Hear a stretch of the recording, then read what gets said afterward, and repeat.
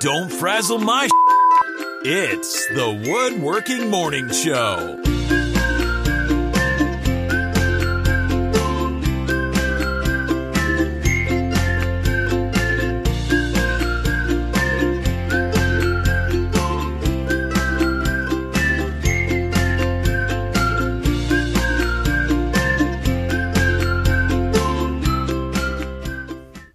Good morning, everyone. Good morning. It's the morning show.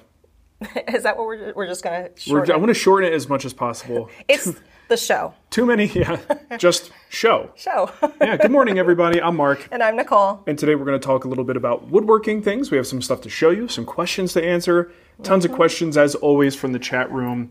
It's just on fire. I'm feeling dizzy today. Are you? I'm getting some vertigo. My ear. My tum-tum was off this morning a little bit. I think I took too long to eat breakfast. My ear crystals are moving. Oh, your ear balls. Yeah. Yeah, you got to massage those ear balls.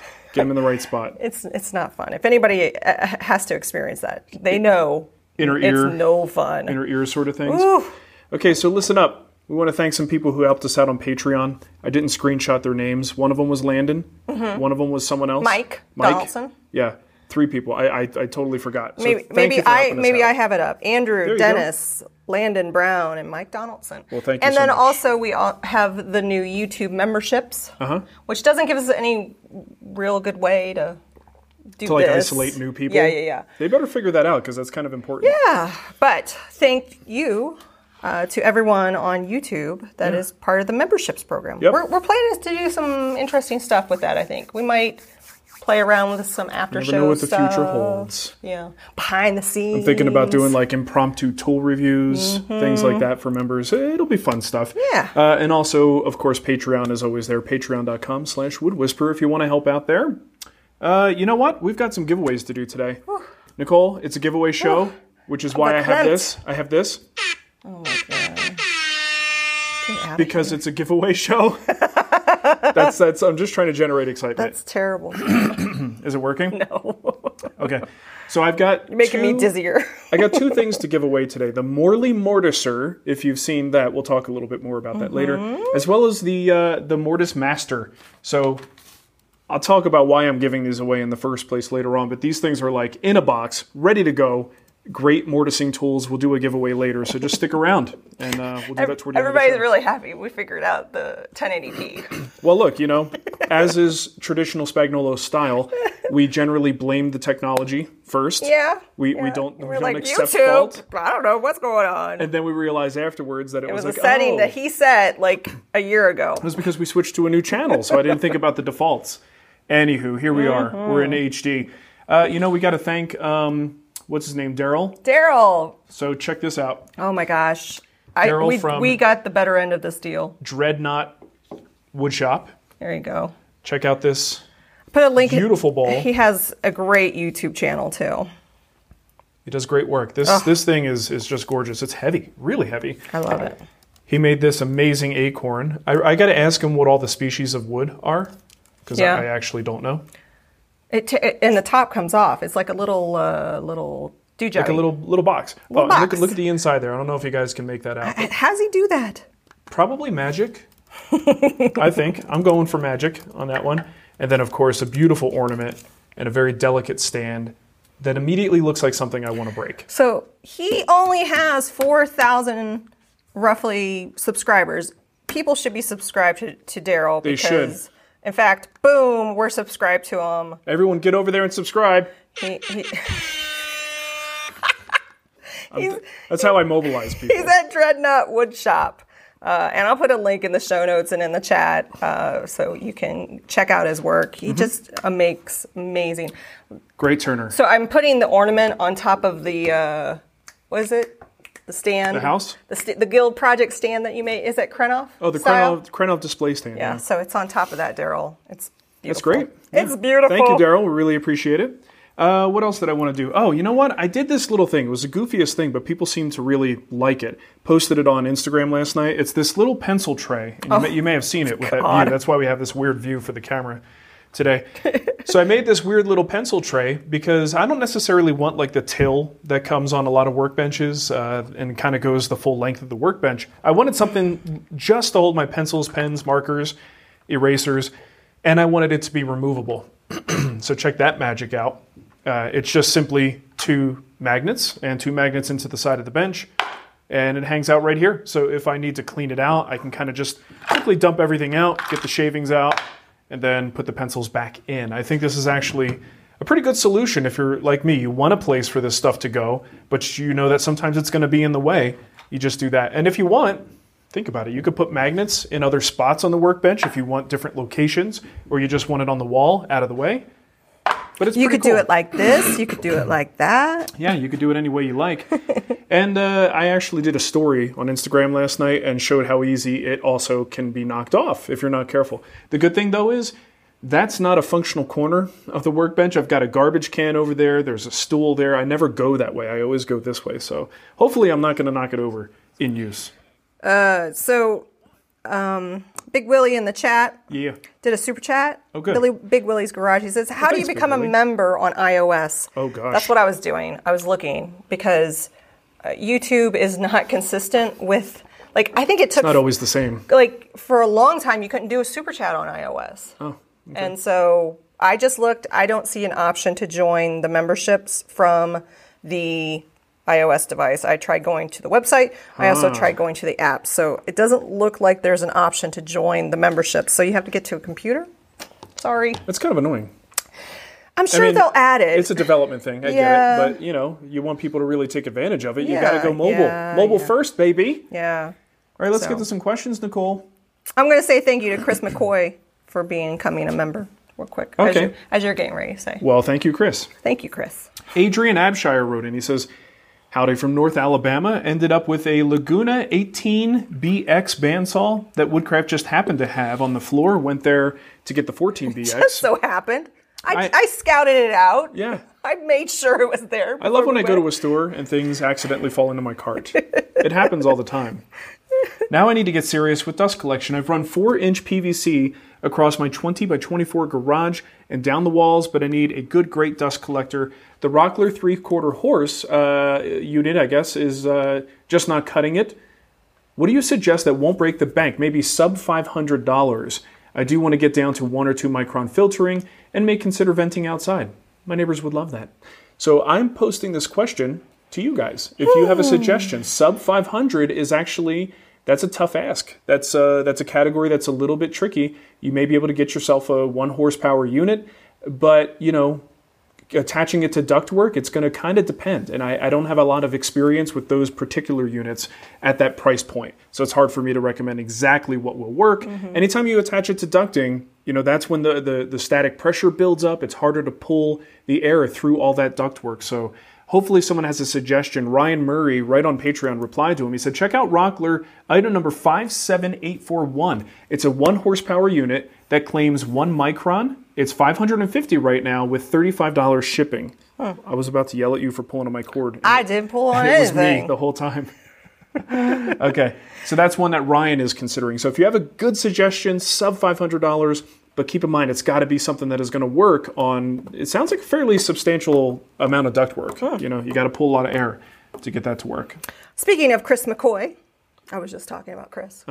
He said, hey guys, I have all 3 of Andy, I'm guessing Andy Klein's vices. Does Andy have 3 vices? He's got variations. I know he's got like 2 different sizes, and now he's got this like pivoting mechanism. It's a whole thing. So Andy Klein, if you're not familiar, he has a YouTube channel, and he is an engineer and inventor and woodworker. I'd like And to. a darn nice guy, He Nicole. really is. He's a neighbor. He has a neighbor. I'd like to make an assembly table and a Roubo bench. What size vices would you put where? Since he has all 3 of them. Oh, I don't know. I don't really know that much about the vices. I'm gonna put the bigger one in the leg vise position. Put the smaller one in the tail vise position, and then with the third one, put it on your head. Well, he said that he's making an assembly table too. Yeah, but a lot of times you don't vise need in it. a vise on an assembly table. Yeah. So I want to know. I mean, I'm glad you did it because I like when people support Andy. But why did you buy 3 vices? What are you doing, man? What are you doing over there? Okay, Jeremiah wrote in. Nope, I'm sorry, I skipped Joseph's question. Joseph Lapolito. Joseph, don't skip Joe. I know, he's planning on building the Adirondack chair project in the Guild. doesn't have 6/4 material, but 8/4, and was thinking about making the back legs and the front apron thicker to avoid wasting material. Maybe 1.5 inch or 1 5/8. From an aesthetic standpoint, how do you think that would look? Too chunky? Well, I've got pictures of an Adirondack chair. This is the one that we have in the guild. Hey, that's our chair. Looks familiar, doesn't in it? Arizona. So there's the two views that are relevant here. So he's talking about that front apron with the 2 slots in it. I think if you go thicker on there, it's not going to make any difference. I don't think you could see it from any angle. That would be substantial. So I think if you want to use 8/4 there, at whatever thickness you get to, that's fine. On the side legs, when he's talking about the rear legs, it's those angled ones that go down into the grass. That will matter. How much, I don't know. I mean, there is always a breaking point where things just become a little bit too clunky.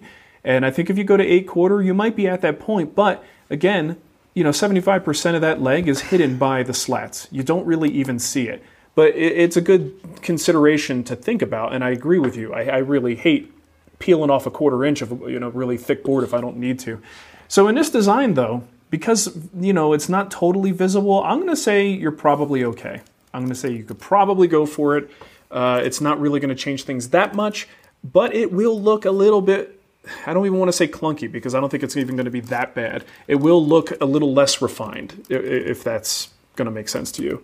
Sometimes you can make those little changes on projects like that, and it's not a huge deal just because so much of the thickness of the material is hidden. So I just wanted to say thanks to Doug Johnson and Rob Hendrickson.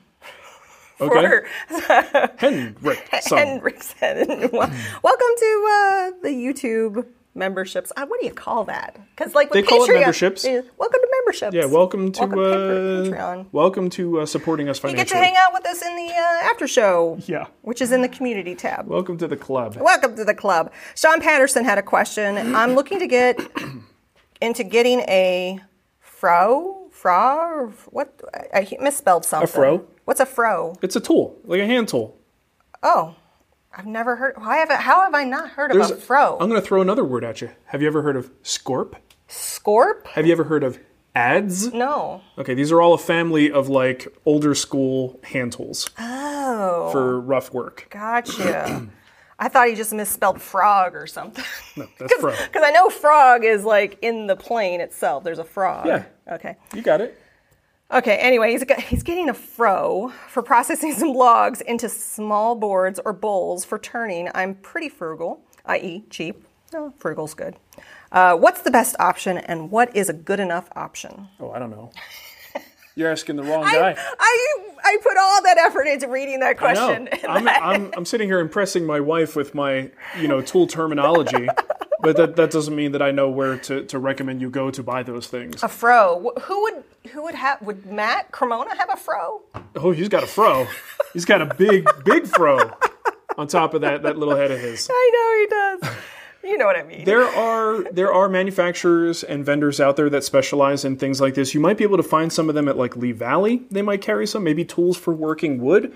But again, this is outside of my area that I focus on. So once again, we're going to lean on the chat room. If you guys have recommendations for where he can get some of that he's older looking, stuff. And he's also looking for affordable. So you know what's affordable? If you find one that's full of rust at a flea market. Flea markets. A lot of times these tools, when they're made now, they're made by people who are specializing it and trying to make these tools as good as they can be for a very small subsection of woodworkers. And a lot of times that means that the price is not necessarily bargain friendly. But again, anyone has recommendations on afros. If you're not familiar, stop it. Let us know. If you're not familiar, Craigslist also has the ability that you can put in a keyword alert. I don't know if Facebook Marketplace does that. But these are places, if you're looking in the used market, that's probably going to be your best bet if someone's listing that. So set up a keyword, a fro. See if it shows up. See if something comes up. It probably won't. It's more likely something you're going to find at like an estate sale or a yard sale that someone doesn't even know what it is. Right. They're just getting rid of a bunch of old tools. What does it look like? I get them all confused. Oh, okay. A lot of times these tools are very simple. There's a weird blade on them. Sometimes it's curved, sometimes straight, and then like two handles or a handle, depending on what its purpose is. Very simply designed tools. Gazank wants to know if I've lost any pencils in my desk. I have not. In fact, I have not put anything. What am I going to do? I haven't even used the desk. It's in the corner. I'm trying you not to. Well, the desk, the drawer you have. Yeah, I haven't used the drawer. I'm avoiding, because I still have my pencil thing that you made back in 2007-ish. So that's where I keep all my pencils and pens. I'm not putting them in that drawer. Jeremiah has a question about bandsaws. He says, I'm in the market for a bandsaw, likely something in the 17-inch range. Don't worry, I'm not going to ask you model versus model. Instead, I want to know rather, is dropping $1,500 on a bandsaw, is there another combination of tools, like a jigsaw and a combination sander or something else, that would provide better capabilities than the bandsaw alone could provide? Depends on what kind of work I'm doing, I know. Just thought I'd get your input.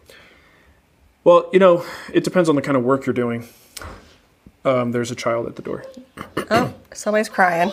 Yep, I gotta go. Guys, for those of you who haven't been watching this show for the last couple of years, we do it live at our house while the kids are home, and we give them an iPad and hope that handles things, and sometimes it does, sometimes it doesn't. So, with this bandsaw situation, I thought about it. I mean, if you're doing curved cuts, yeah, you could totally do that with a jigsaw, and then you can use an oscillating spindle sander to do the cleanup, and you can get a lot done that way. But that's only one aspect of the bandsaw. How about resawing? Well, you're certainly not going to do that with a jigsaw, right? So that's when you're bringing a board on end and you're kind of slicing it in half along the thickness. So I don't know that you're going to be able to find a combination of tools, if resawing is in your future, that will do that same thing for either a better price or do it better because you're using separate tools to do it. I honestly think the bandsaw, like once you really get serious about woodworking, for many people, the bandsaw is going to be a crucial tool in your collection, sometimes even more than a table saw, just kind of depending on what they do and their preferences. So I think if you're in the market for the bandsaw, get that bandsaw. I don't think you're going to regret it. Okay, Carl Stump. Another howdy y'all from North Alabama. Fresh out of my thickness planer, I've got a smooth, almost shiny surface on the wood.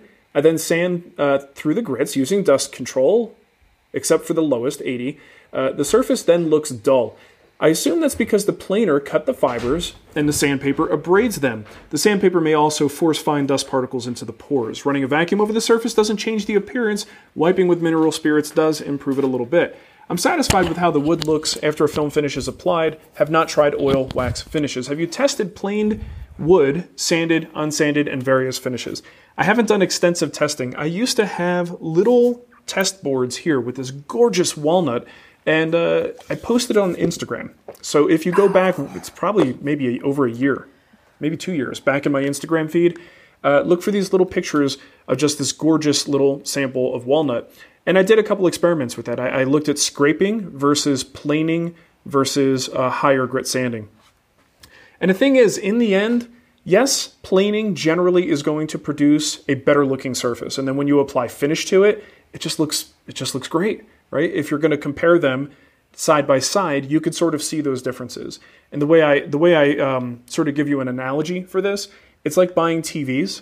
So when you're at the store and you're looking at 4 TVs in a row, you can kind of nitpick the little differences. You could see those little tiny variations. Take any one of those TVs and bring it home, and it's going to look fantastic on your wall. You're going to love it, right? So I think it's like the same thing with the differences that you would see between these sample boards is take them apart from one another, and now they all look fantastic. As long as it's been well sanded, well finished, and properly treated, it's going to look great. But the differences between them are pretty minute.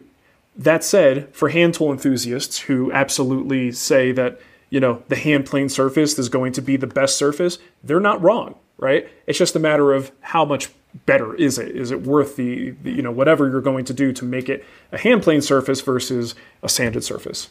So Ava wanted to tell me that Mateo said stupid. Oh, what a little turd. Yeah. I've had a couple emails in my inbox way too long that came in for the morning show.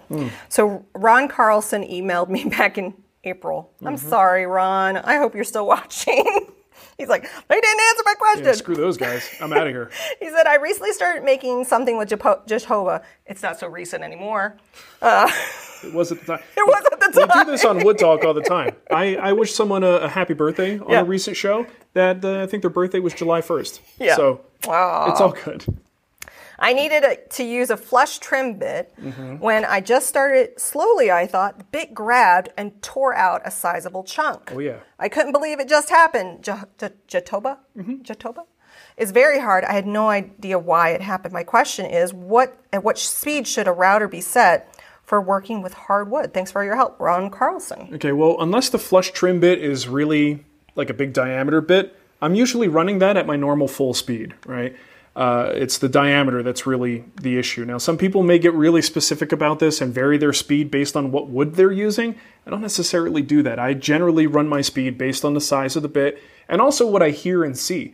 A lot of times, if you run a bit at too high of a speed, the router table has a way of letting you know that, right? You could feel it, you could see it, you can hear it.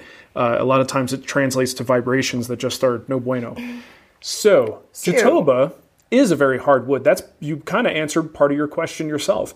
You're using one of the densest, hardest woods. So when you take a really hard wood, and the jointer is one of those places where you can really feel the difference between a really dense species and something softer. When you're, planing, I don't know, poplar, pine, even cherry, walnut, things like that, over the jointer, it's nice and smooth. It feels really soft. We're so professional, guys. You don't really feel as much in the way of vibration and that sort of bounce back. But you go to something like Jotoba, you go to, I was going to say Brazilian cherry, but it's the same thing. Wenge, right? Some of the rosewood species, just those really dense, hard woods. Teak is another good one.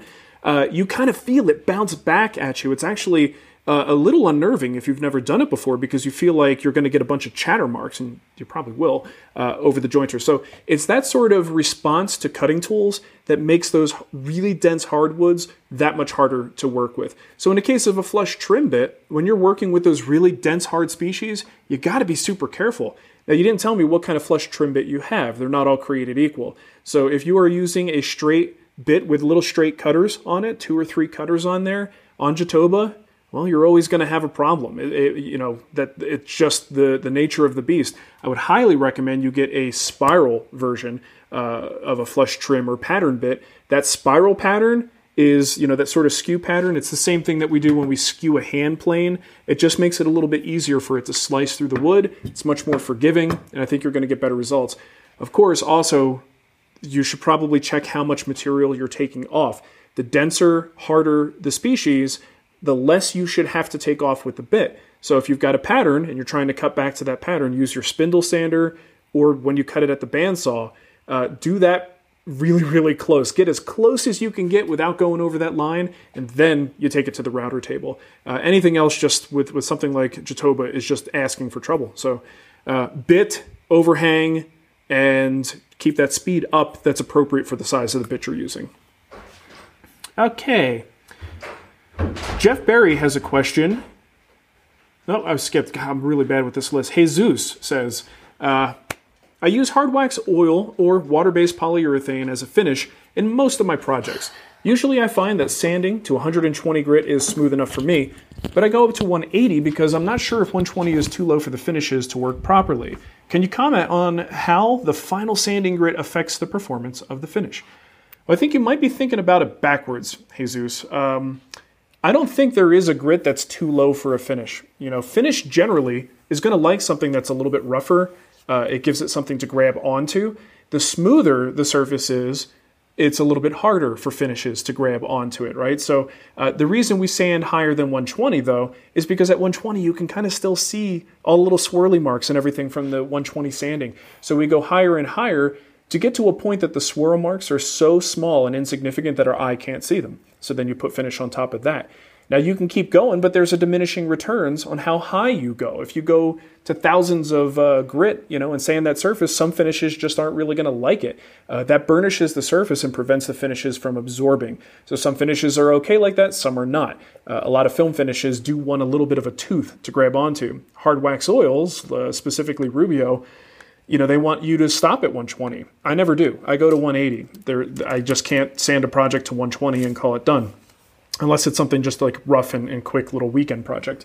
I think a lot of that advice comes from their experience in the floor industry, where you can get away with a 120 grit sanding on a floor with the machines that they use, and the stuff will work just fine. And you're always standing. No one's really looking at the scratch patterns on the floor for the most part. It's not like a piece of furniture. So I do sand to 180. But again, diminishing returns, the higher you sand, some finishes are not going to like it. The lower you go, just about any finish will be okay with it. It's just a matter of, is the surface smooth enough? Does it look good enough? Does it feel good enough? And a lot of times at 120, it's just not enough. Everything okay in there? 2 interruptions in one day. I had to threaten. I'm going to punish you when I come back in here when we're done. You wait till I come back, young lady. It's on. Cody Davis did a super chat, and he says, hello, I'm new to the trade, and Cody. I've had many questions answered watching old morning shows. Oh, that's awesome. Well, we have a thing. Yeah. It's in the description of all the live shows. Oh, yeah, I put it in there, the spreadsheet. Yeah, so Josh Doolittle, nice guy. He introduced us to the world of QoS. Yes, Go QoS. look for that. He made an amazing spreadsheet that is a list of topics. Yeah. Right? And it goes back and shows things we've talked about. It's all tagged. I was looking at it. It was like linked. Mark's story, Nicole's story, other people's story. It's an amazing amount of work. And I mean, we've done this show long enough that we've answered so many questions. We've been doing it for 5 some odd years. Yeah, and it doesn't just take you to the video. It takes you to the point in the video where that question is answered. So he actually had a question. Okay. I just know, you mentioned that, I just was thinking of that. My question is, are the Festool blades good, or would you switch to another brand? Thanks, and have a few coffees on me. Thanks, Cody. Yeah, thank you, Cody. We're talking about the TS saw blades. I've always found them to be great, but other companies that make blades are pretty good too. Uh-huh. What I found, and maybe I'm wrong, I haven't looked at the overall market of blades for Festool saws, because they have a little bit of it seems like an unusual arbor size compared to like a standard circular saw. A company has to actually go out and make one that specifically fits that saw. If they're going to do that, they know that this is Festool. I don't think you're going to find bargain basement blades for that tool. Do you know what I mean? It just doesn't seem like something these would be worthwhile for these companies to make. They know you just bought a really expensive track saw, so you're going to get a decent blade. So any of the other brands that I've tried that fit in the TS saws, they've been pretty darn good. But that said, I've had great luck on the chop saw and on the TS saws using Festool stuff. But if you could find something that's a little bit more reasonably priced and has good reviews, I would recommend going for it. So Chris McCoy said all 3 sizes, I should say, not all 3 vices. So I guess there's 3 sizes of his vice? Yeah, but if they're all 3 sizes, aren't they 3 separate vices? Yeah. So it's still 3 vices. That's true. That's not a sufficient rebuttal. That just reinforces what I said. I think it's the same vice, just 3 different sizes. Right, it's all 3 different sizes of that vice. I got you. Still, I'm going to ask the question, what are you doing, man, with 3 vices? What are you clamping over there? Rob Hendrickson did a super chat and says, what was the square you showed last show that had tightening, sorry, I need glasses, tightening now on the outside? Tightening knob on the outside? Maybe a knot. Tightening What did you show last time? I don't remember showing anything last time. What was the square you showed last show that had a tightening? I'm going to say knot. Maybe? Knob. Knob. It's got to be a knob. Tightening knob. I don't know, Rob, but if someone can kind of refresh my memory in the chat, I'm glad to answer the question, but I don't know what you're talking about, man. Did you? I don't know. I don't know. I'm sorry. A square. How many squares do you have? Oh, I got some squares, girl. Is that? I got that one right there. Is that a square? No, but he said the tightening knob on the outside. That's on the inside. This is just a regular. That's on the inside. Yeah, what do you call it? Double square? Adjustable square? So that's not what we were talking about. Darn it, I wish I had an answer. We'll come back to it if someone says something. Or I'll just go watch the video from last week. Yeah, go ahead. Let me know. Next time Ava comes in. Jeff Barry has a question. He says it'll generate a lot of gasps. I'm building a shelf and I plan to paint it because I'm using plywood and I want it to be black. What would be a good top coat for latex paint? I'm going to say what I've been using on painted projects, water-based painted projects. Now, I'm using milk paint most of the time. It's just an acrylic paint. I've been using High Performance from General Finishes. There's definitely going to be other options out there, but sometimes you go with what works, right? There's lots of finishes. You could try different things, but if you know something's going to get the job done, you go for it. General Finishes, High Performance. It's water-based. It's pretty durable. Comes in, satin, gloss, whatever finish you want, and should not impart a bluish hue to a black surface. I've used it on black. Our Halltree has a black surface coated with that, and it doesn't. This is something that used to be able to happen a lot with water-based finishes on darker woods. You would see this hue, this bluish color to it, and you don't really have that. And I suppose if you layered it on super, super thick, you might start to see a little weirdness, but it seems pretty good, and I would have no problem using that on top of a latex. Thanks, Stumptown Woodworks, for joining memberships. Oh, thanks, Stumptown. Yeah. And John. Is Stumptown a place? I don't know. Like a legit name for a place? Our new employee joined. Oh, John. John is watching. John, you're on the payroll. What are you doing, man? He's like, you just giving us money so I can give it right back to him? How does that work? It's like when my mom buys this stuff. I know. Just kidding, Mom. John. I love you. Oh, thank you, John. Let me tell you something about my mom. Yeah. My mom sent me 3 gorgeous Jersey tomatoes. 4. Well, that's right. I ate the first one right away. You devoured it. I'm like, that's not so good. She it's sent me hard. this little box. I'm like, what the heck is this? And I open it up, and there are these 4 gorgeous Jersey tomatoes staring me back in the face. And I had to wait for a few to ripen, so I'm actually going to be cutting into some of those today. Awesome stuff. Blah, blah, blah, blah, blah. Who's next? Ryan Murray. He says, I've noticed most DIY router dado jigs on YouTube copy yours. I don't know about that. From 9 years ago. Have you seen Woodpecker's new one that they're making? Looks like a high-tech version of yours. Where'd you originally get the inspiration for yours? Okay. So I think my inspiration, it's a little hard to trace back that far, probably came from a combination of things. Number one, I was reading some Tay Frid stuff, and I don't know if he had the flattening jig in there, but I know I utilized his method for determining a flat plane on a workbench in preparation for flattening. And I'm pretty sure it was Tay Frid's book that had something, I'm almost positive that it had a router jig like that. But at the time, a lot of people was kind of just, it was the buzz of the forums, you guys. And I think people were just talking about this method for doing flattening. So it's not like it was my original idea. It was something that I learned from someone else. And it's so interesting the way this works on YouTube. And I talk about it all the time where like Cremona invented the slab, right? I invented the cutting board. I found out recently, you guys may not know this, but Ramon Valdez, good dude, invented magnets. I had no idea, but it just came to my attention. So it's weird how the internet's memory doesn't always go back, beyond 2006. Past the internet. Yeah. So when if anyone saw my original videos on the flattening jig and were inspired by that, that's fine. But I wasn't even the first person to do that. Certainly not my original idea. Someone taught it to me. Who taught it to them? I don't know. But who taught it to you? That's what I just said. Tay Frid. Oh, Tay Frid. Oh, yeah. I wasn't listening. And also some dude in a forum who was talking about a jig that he just made. So it kind of sucks that we lose a lot of that history, right? And things will only go back to the visual archive memory. Well, that's how music is too, in a way. New generations don't always go back far to find out where, or even if it's like a what do they call it when they capture a clip from something? Sample. Yeah, they sample a clip and they put it into something new. And then, like our kids, for instance, would have something in a song and we're like, you even know what the original is? Yeah. And then you go and show them, you make them listen to Black Betty, right? Because it was in Rayman. It was in Rayman. And now suddenly Mateo's favorite song is Black Betty. And that's the most random thing, but he loves that song.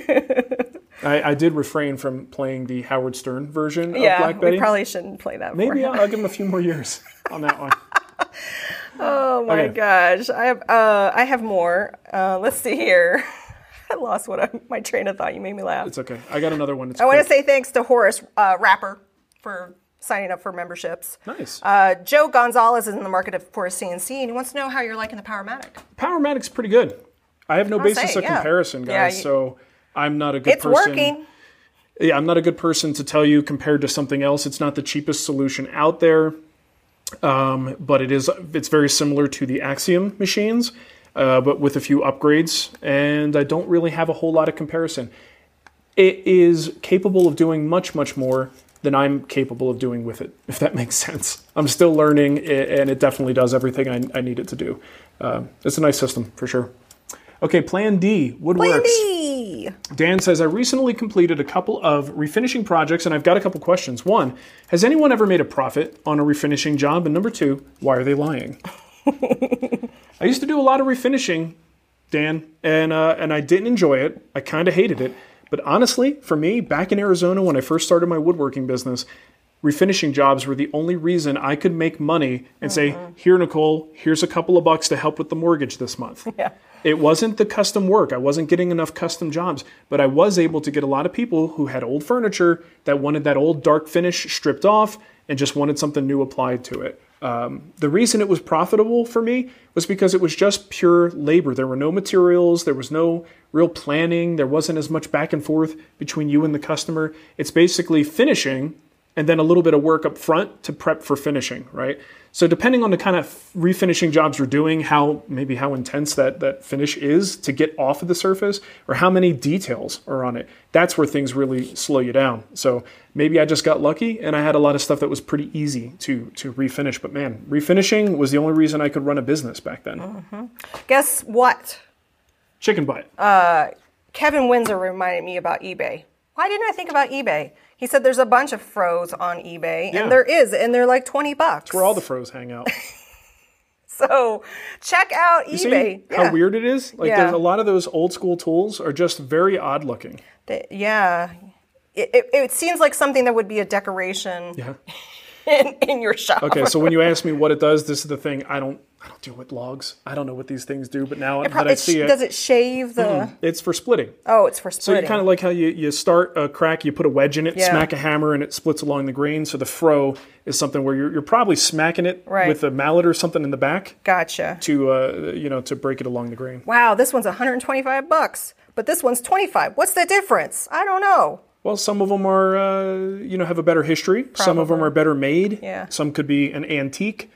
Some are refinished, or vintage. They're sort of they take all the rust off, all that stuff. Vintage is just another word for old. It can be. At least the way I use it. I am vintage. We are a vintage woodworking channel, Nicole. Yes, we are. I love it. Okay, Mike Davies. I don't have an answer to this one either. I'm going to defer to the chat room. Mike Davies wants to know. He says, you've done a lot of order fulfillment, but not sure how much shipping you've done of finished woodworking projects. Do you have a recommendation on packing material? Bubble wrap, crumpled up newspapers, like when you wrap dishes for moving, packing peanuts poured around the item, thinking about adding turn bowls to my list of available items on my Etsy store, but worried about making them through the mail. So Daryl sent us... Well, Daryl's bowl made it through the mail. Yeah, and he packed it nice. He had was paper. Paper and then bubbles? bubble wrap with the, with this and with the ornament. And it came and it was... nice. I think you should go to Cremona's house and use his foam thingy.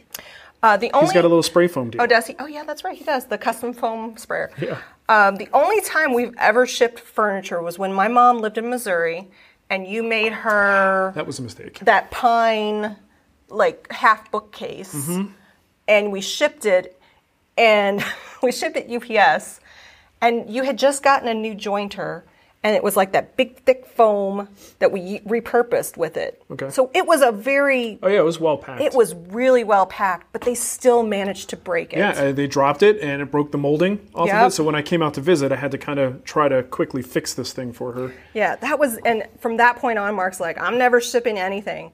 But if you talk to someone like David Marks, he will spend so much time on his crating. He makes a project of the crate. Yes. Yeah. So he uses That's kind of what you have to do. That's what you have to do. And the problem is, the way I looked at it, it was like, I spent so much time, love and attention to detail to make this thing, only for this one variable that I have no control over to completely ruin my project. I was like, this is not good. I'm gonna start teaching people how to do woodworking instead. I'm loud. That sounds more Tommaso fun. said I'm loud. Well, you're just louder than you usually are. Sorry.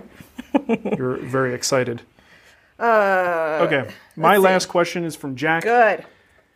Jack wears an apron when in the shop, makes full use of the pockets. I carry it around. My issue, though, is that sometimes I have to bend over. When I do bend over, things start tumbling out of my pockets. It happens especially with my tiny triangular square and anything that doesn't fit snugly into the single slot. Any tips to keep my things from abandoning post? I've got a calavera and a cat's Moses, as well as a plain cloth apron. And it happens with all of them. Today's the day of asking people in the chat room for advice, because I don't really, What about flaps? Yeah, but if they don't already have them, he would have to put the flaps on there. I'd sew The, them the, on the for problem you. is, you put too much crap in your apron, crap's going to fall out of your apron, right? And that's why, like, if when I have my calavera apron on, the most I'm going to have in those top slots is maybe a pencil. I might have like a flat ruler or something like that. So I'd have to actually go almost upside down for that kind of stuff to fall out. If you're putting, heavier materials, things that actually could get a little momentum and pop out, it's a different way of using an apron than I use one. So any suggestions anybody has that might be helpful? You might look into possibly putting in magnets or something, right? So if you know something... We're back to magnets. Well, Ramon invented these things. We should probably use them. You used them on your... It's on the brain. But imagine if you have a ruler, right? And you're trying to get that thing to stay in the pocket. If you could sew in or embed a magnet in the back, that may hold it in place. I don't know if it's going to work if your square is aluminum. I don't know. But depending on what it is, maybe a magnet. For me, if it doesn't have a clip on it, or if it isn't friction fit into the pocket, I'm probably not going to put it in my pocket, because I don't want it to fall out. Don't put it in your pocket. Just don't do it. Just don't do it. That's my simple solution. Two things. Use? Tommaso wanted to know why you didn't use like a French cleat instead of magnets on your little Because it's pencil holder. dumb, Tommaso. Oh, no. You could use a French cleat, but a French cleat is going to be potentially problematic too. A French cleat is good until you go, oops, and you push up on it, or you slide it off the side, right? A magnet, I can just kind of blindly pop that thing on and off. Blindly knock it off with my I could hand. blindly knock it off. Now, if you do a French cleat, maybe in conjunction with a magnet, I might be able to get behind that, because now the most common thing that's going to happen is pressure down. So the French cleat would avoid that. You could also put dowels. Just a couple of dowels poking through would make a huge difference in how well that thing stays on and resist being bumped out of its position. I have a little bit of delay on the square. So people are saying the small Starrett, the David Marks square. Do you have a David Marks square? No. So it's Starrett combination. Hold on. You have another question? I always have more questions. Hold on. This one. Guys, who makes this? The problem that I have with this is the person who makes it, while I love the tool, does a terrible job of putting a maker's mark on there that's legible. So I can never remember who makes this square. But there's got to be somebody in the chat. It is a small tool manufacturer. Might just be like a one-guy shop. What's the marker on it? It's like WAPPT. WAPPT. So this is what we're talking about. Just a simple brass square. And once I see it, I'll recognize it, but I can never remember the guy's name. Is it Vesper? No. Is it Vesper Tools? Oh, no. It may not. I don't think it's Vesper. PPT. But it's one of those really small boutique makers. Come on, you guys. It doesn't come up. I know you guys have it. That's weird. Yeah, that's a shame. We'll get you the information one way or another. If I could have about 5 minutes to do a couple Google searches, I would find it. Just remember who asked the question. Yeah. And we'll get the info to you. That's why, when they said the David Marks one, that's what I remember, because I remember seeing David Marks use this in his show, and I was like, I want that. Oh, gotcha. So that's when I got it. You got it. Yeah, it's not Chris Vesper. Thank you, Joe Shaw, for becoming a YouTube member. Dave Kurta was asking about the Krenoff, and I sent him the link to the guild project. It's actually a guild build that Mark did a few years ago. I love it. I dress it up during the holidays. Yeah. You know who would know? Shannon would know. Shannon probably would know. Yeah. Okay. Yeah, I'm out of questions here. I have plenty of questions. But we still have to do our giveaways. Oh, okay. We got to pick 2 wieners, Nicole. Let's see. Anthony wants to know if you have any advice on grain orientation for building a Scandinavian shoulder vise, i.e. the grain should be perpendicular or parallel to the rest of the bench. Scandinavian No is the answer. shoulder vise.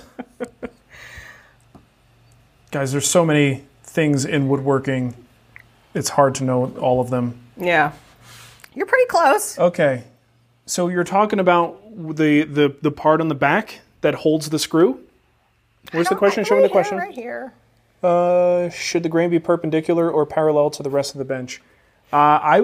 My instinct, just looking at what I'm looking at, looks like it should be, well, it depends on where you're putting it. If it's a shoulder vise and it's on the end, then I would put that piece perpendicular to the bench, like you would with an end cap.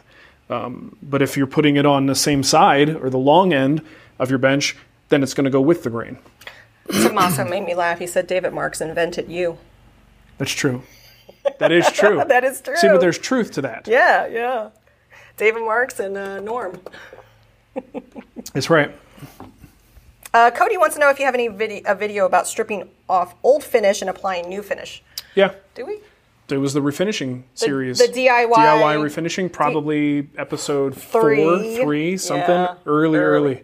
Yeah. And enjoy that 480p, baby. Or you could watch it on Amazon Prime. It's a better resolution on Amazon than on YouTube. But yeah, all of our old videos are on Amazon Prime. So if you have a Fire Stick, say, The Wood Whisperer. Got more questions for me? Always. In fact, wait a minute. Where did I go? William Nelson, question regarding oil solvent finishes. Is there any concern that a solvent would dissolve glue? For example, linseed oil plus turpentine on a glued up panel. Why would you put turpentine? Yeah, turpentine can be used as a thinner. Okay. For oil-based finishes, it just stinks. Turpentine in Fallout 76 for my stuff. I've never worried about that. I mean, usually once the glue is cured, it's really not going, especially because the amount of exposure it actually has to the oil is just at that very top surface. So even if it was a little bit reactive in some way, but I honestly don't think I've ever given that a second thought. We got a couple questions that came in late on Patreon. Shane Myers, have you ever tried CRC 336 for protecting your cast iron surfaces in the shop? If so, is there a noticeable improvement? No, he hasn't. You use Renaissance wax. I use Renaissance wax or whatever furniture wax I have on hand. Here's a good thing with where I live, rust just isn't much of a problem. In Denver and Arizona, 2 places where I've done the lion's share of my woodworking, it's just not humid. It's so dry. And once in a while, if we get a humid spell, I do have to be careful because my stuff is not as well protected as it could be. But most of the time, I don't have to worry about it. I got T9 Bow Shield if I'm really got a wild hair. Oh, yeah, they were a sponsor of Woodworkers Fighting Cancer last year, too. So I've got, if I get a wild hair and I really feel like I need to do that, I've got T9 Bow Shield. But I don't really have to think that much about it, luckily. Lucky for me. What you gonna do? What you gonna do? Okay, let's do the giveaways. Let's do a giveaway! All right, so... Oh, I just want to say thank you to Brett Maples for signing up for YouTube memberships. Okay. So the first thing I'm going to show you guys is... oh, man, I didn't pull the pictures into the program. Oh, you're lame. All right, so the Morley Mortiser. Yes. Is made by Philip Morley. This is a flat-packed box. It's ready to go. You're going to have to follow the instructions to assemble it. But the flat pack makes it nice and easy to ship. Did you send me the link so I could put it in the chat? No. No? Why would I? Just Google it. It's morleymortiser.com. Okay. So Philip and what's the guy's name that he works with? Who is it? Ramon. Ramon. Oh, wait, here it is. No, Paul. Paul Gustafsson. So they kind of partnered together to make these jigs. It's an excellent jig. Great way to make mortises, tenons. You could do all kinds of things with it. Watch the videos that Philip has. You'll get an idea. It's definitely like a one-stop shop for mortising. Great little unit. Why am I giving it to someone else? For the same reason why I don't have a multi-router anymore, why I don't have the Panta router. These are tools that I don't often have an opportunity to use just because of the type of teaching that I do. And if I am going to go into a quick joinery solution, I'm going to use the Domino. And as much as I love these mortising devices, it's hard to beat. We should have asked John if he wanted any of this stuff too. Yeah, that's a good thing for us to talk about right now, Nicole. As you get ready to give nice away. Job. So yeah, the Morley Mortiser, whoever wants this, you have to type into the chat room. U.S. We're paying for shipping, and yeah, we can't do international. It's too heavy, and this is just an informal little giveaway. Yes. Not a big deal. But in order to let us know you want it, we'll pick the winner for the person who types in fake accent. Fake accent. Do you know Philip gets accused of having a fake accent? Really? Yeah. He doesn't, though. No, he doesn't. He's from England and moved to Texas, and his accent has kind of like morphed. Yeah. Kind of like your brother's is morphed since he lives in London. He's gone from Jersey to London. So, yeah.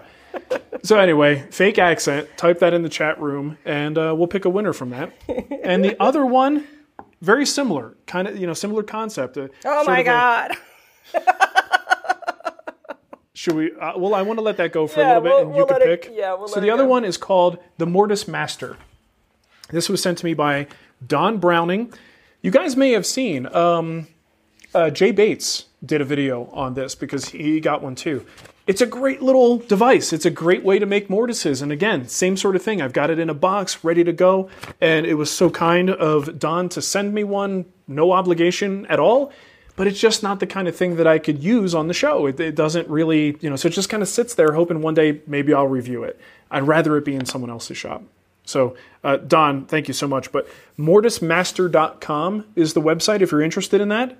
Okay? Mortise Master? Mortisemaster.com is where you can go for that. And if you want the Mortise Master, the word to type in the chat room is wiener. Nicole, it is wiener.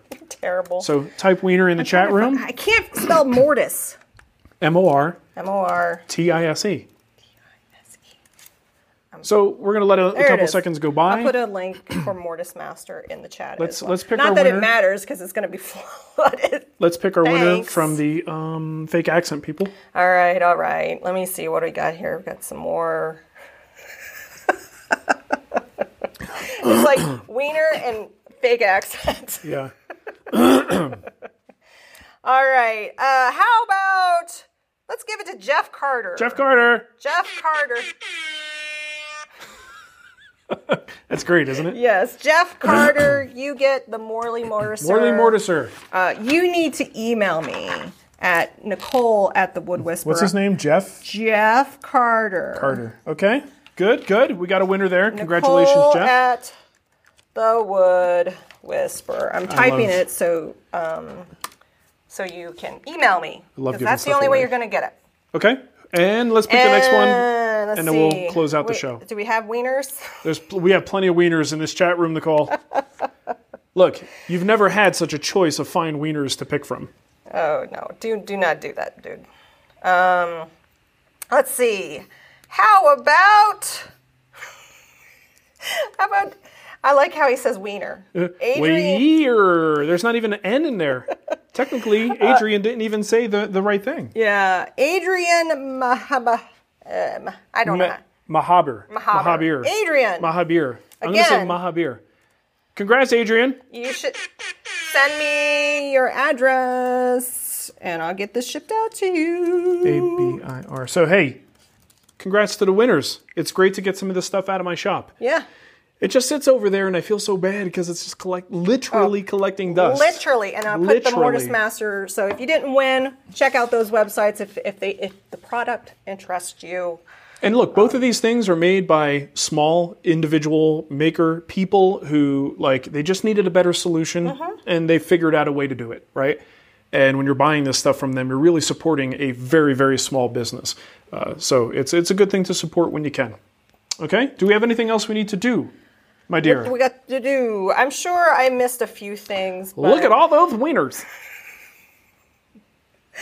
Oh, my God. Oh, somebody just thumbed down because they didn't win. Oh, I got 5 thumbs down. We're sorry. It's okay. Don't be bitter. There's always next time. Yeah, we give away stuff all the time. I've got some Maverick abrasive sandpaper. Yeah. We'll give that away next week. There we go. Okay. Sausage party. All right. So we're gonna head over. If you are a YouTube member, you have access to the after show in the community tab. Yeah. You find the community tab from our homepage on YouTube, and you just click the community tab, and it's right there. If you're on Patreon, we also have a Patreon post, and I'm going to link that in the chat room. So we'll see you over there. Yeah, we'll see you in the after show. More casual talk. Someone just gave me the title for the show. What? Fake Accents and Wieners. I thought the show was going to be Let's Ask the Chat Room. No, we've done that before. Have we? Like the Mark doesn't know show. Yeah. Like times when I have no idea any of the answers. Okay, thank you for watching, everybody. Have a great weekend. And by the way, just a heads up, since you're already on YouTube, stick around because after we're finished with the after show, I have a video to publish. And it's not just any video. Oh. It's like 20 plus minutes. What? And it's part 1 of a 4-part series on building Nicole's desk. It's a cool desk. So this is a little bit more of a return to older methods of publication. Remember that time I think you guys might where like. you had a 12-part series? Yeah, those were the days. Those days are over, Nicole. Yeah. But I will do a 4-parter, and I think you guys are really going to like it. So Awesome. I'll do a premiere. I'll be there in the chat room chatting it up with you guys. Hey, Todd. Thanks for being a YouTube member. Yeah, thanks, Todd. Okay, have a great weekend, everybody. Bye-bye. Bye.